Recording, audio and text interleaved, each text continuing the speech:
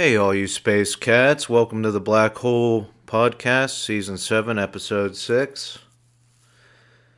The V-Day special. I'm your host, Mitch Miller, the most transparent person in the world and the most neutral person in the world. Transparent because I post all of my purchases to my Twitter account. I might not be the most transparent person in the world, but I'm definitely the most transparent candidate for President of the United States. Neutral because of my background and my education and just where I've positioned myself in society.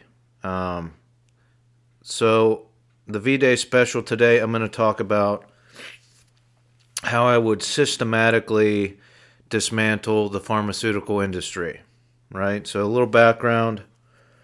My father-in-law was an executive at Johnson & Johnson, a large pharmaceutical and healthcare company.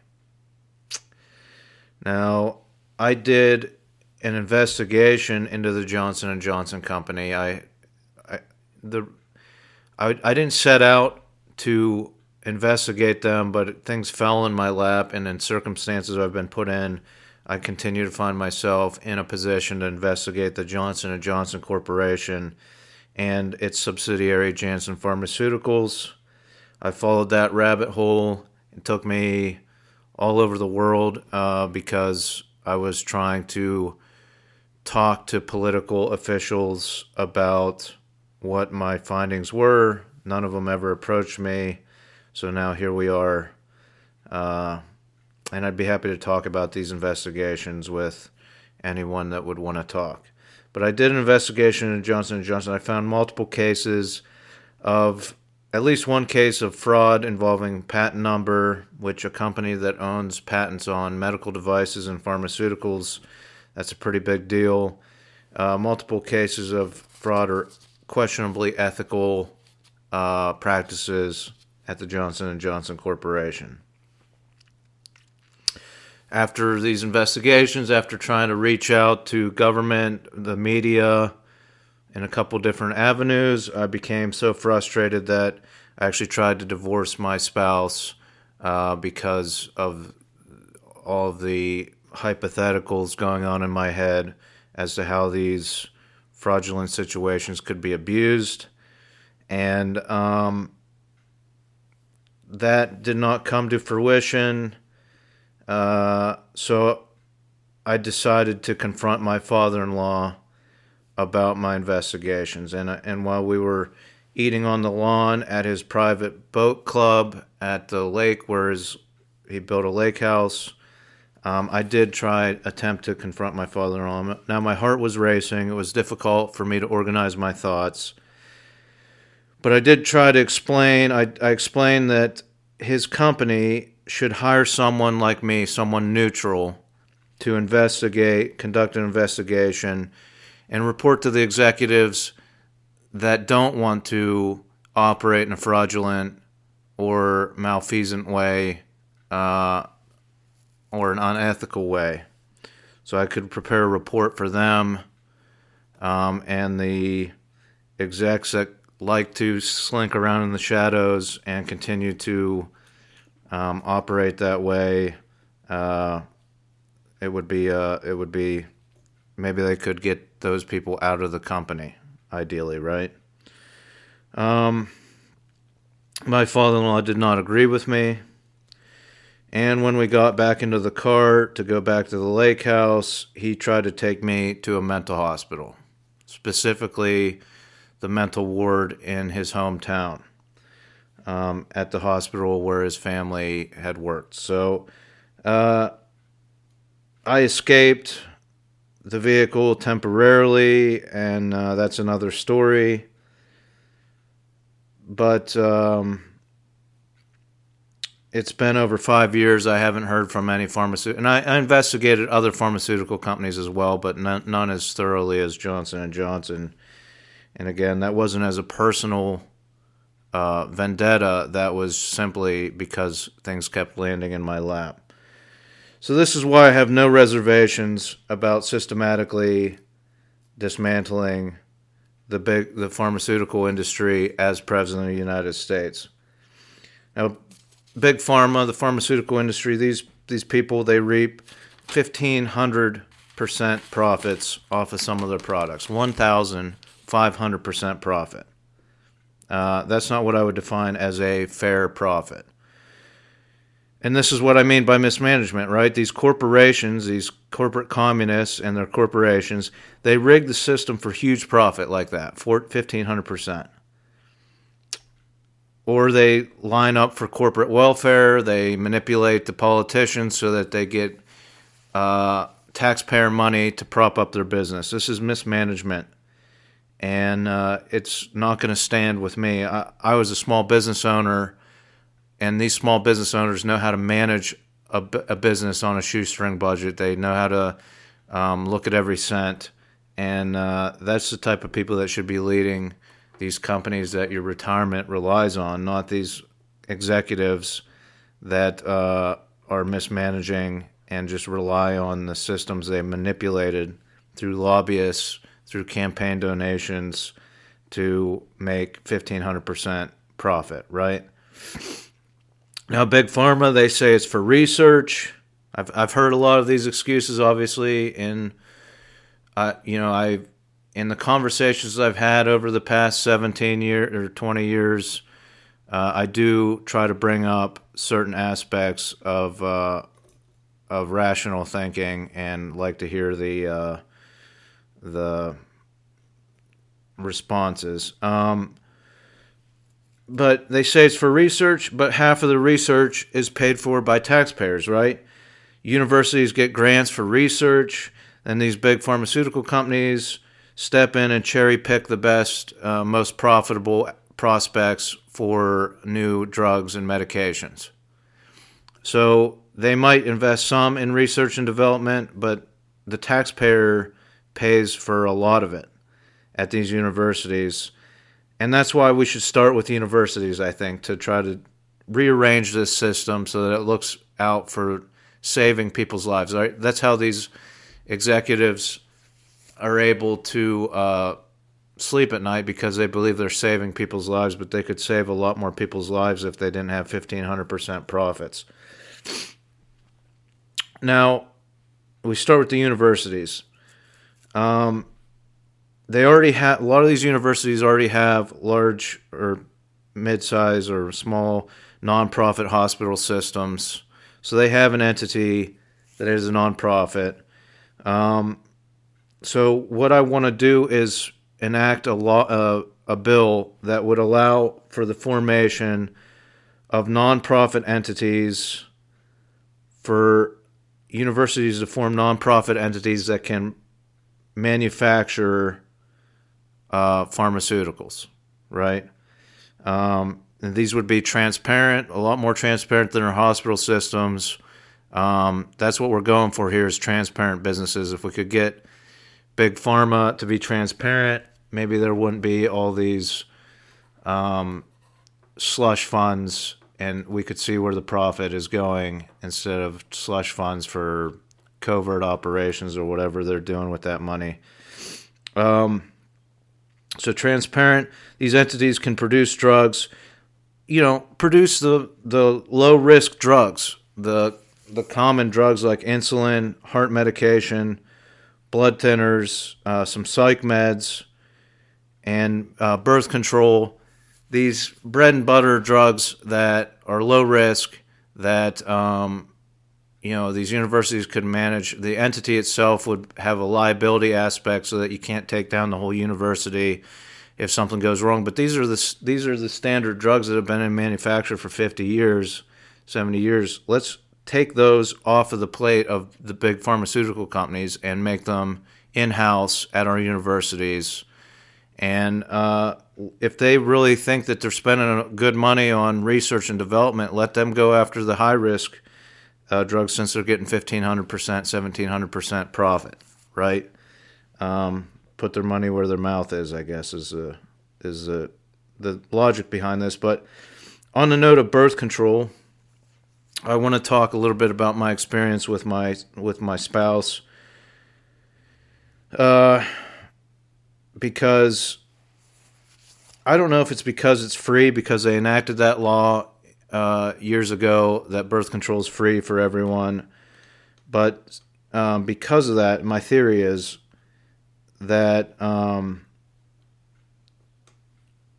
they switch manufacturers on this birth control. So you have a prescription for the hormonal or whatever birth control pills. That's what my spouse is on.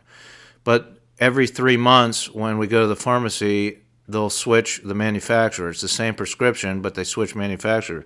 Well, every manufacturer is slightly different.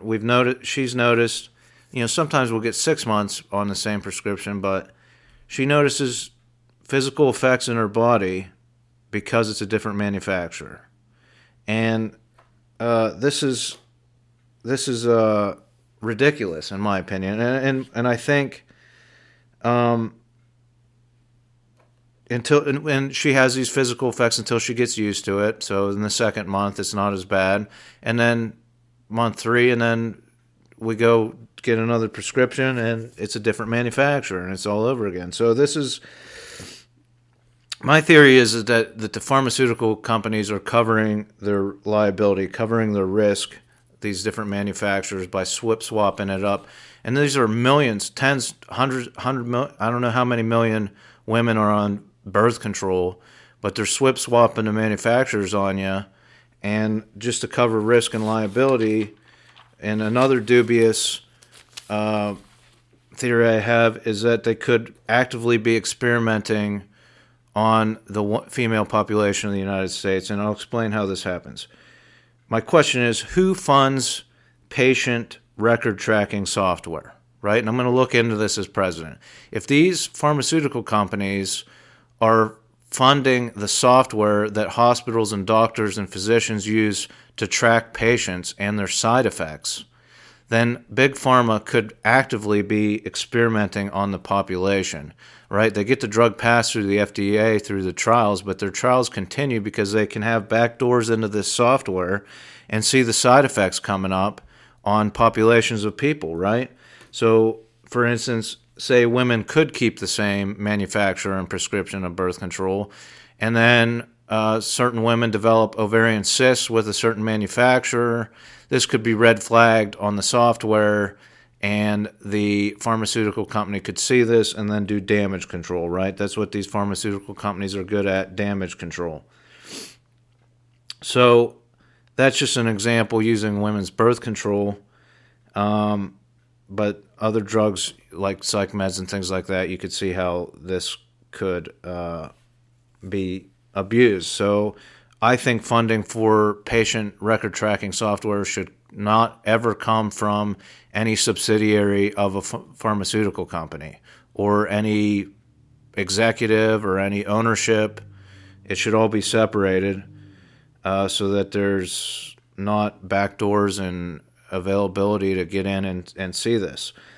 So what I would do as president for women on birth control, like my spouse, is I would develop a program. It's free for everyone. I don't think women would mind paying $1 per month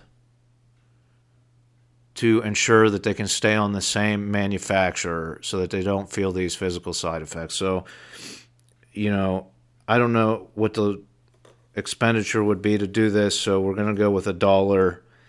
A special program where women can pay $1 when they get their prescription per month, and the pharmacy must carry the same manufacturer for their prescription as long as they pay $1. So that's my idea for that. Now, these pharmaceutical companies, they use patents to secure their profit. They patent these drugs. They use the patent system to secure these huge profits. And that's why one of the investigations I did involved patent fraud. And I believe I have the tools that, if I'm president, to really rearrange things and shake things up in the pharmaceutical industry. Look, life-saving medicine should be public domain, right? And I think ethically most people would agree with that. It's just we've been manipulated by the media to allow these companies to do this. So I'm going to look into patent law, and I'm going to see if we can pass some law or propose some bills where no organic material, even if it's derived synthetically, can be patented. That's my proposal. So these drugs that are organic or hormones or anything like that, they can't be patented. And this could help farmers with the GMOs, and I'll get into that in the next episode. The genetically modified organisms, owning the plants, owning the seeds, this could help with this too. So I think it needs to happen. I think this type of patent reform should come about to help farmers, to help people, patients, and the public. Now, as for nuclear medicine, sorry, I have a little bit of an accent. I don't know if you've ever noticed, so I pronounce words a little different. But nuclear medicine is a non-organic. It's radioactive material. And as for that type of medicine, these are usually cancer treatments. Look, the nuclear program is highly regulated. It's part of the state secrets. I think there should be something the president should be able to do to lower the cost of nuclear medicine to the lowest it possibly should be because of the sensitive nature of handling radioactive material. It's highly regulated. So there should be something with national security, with the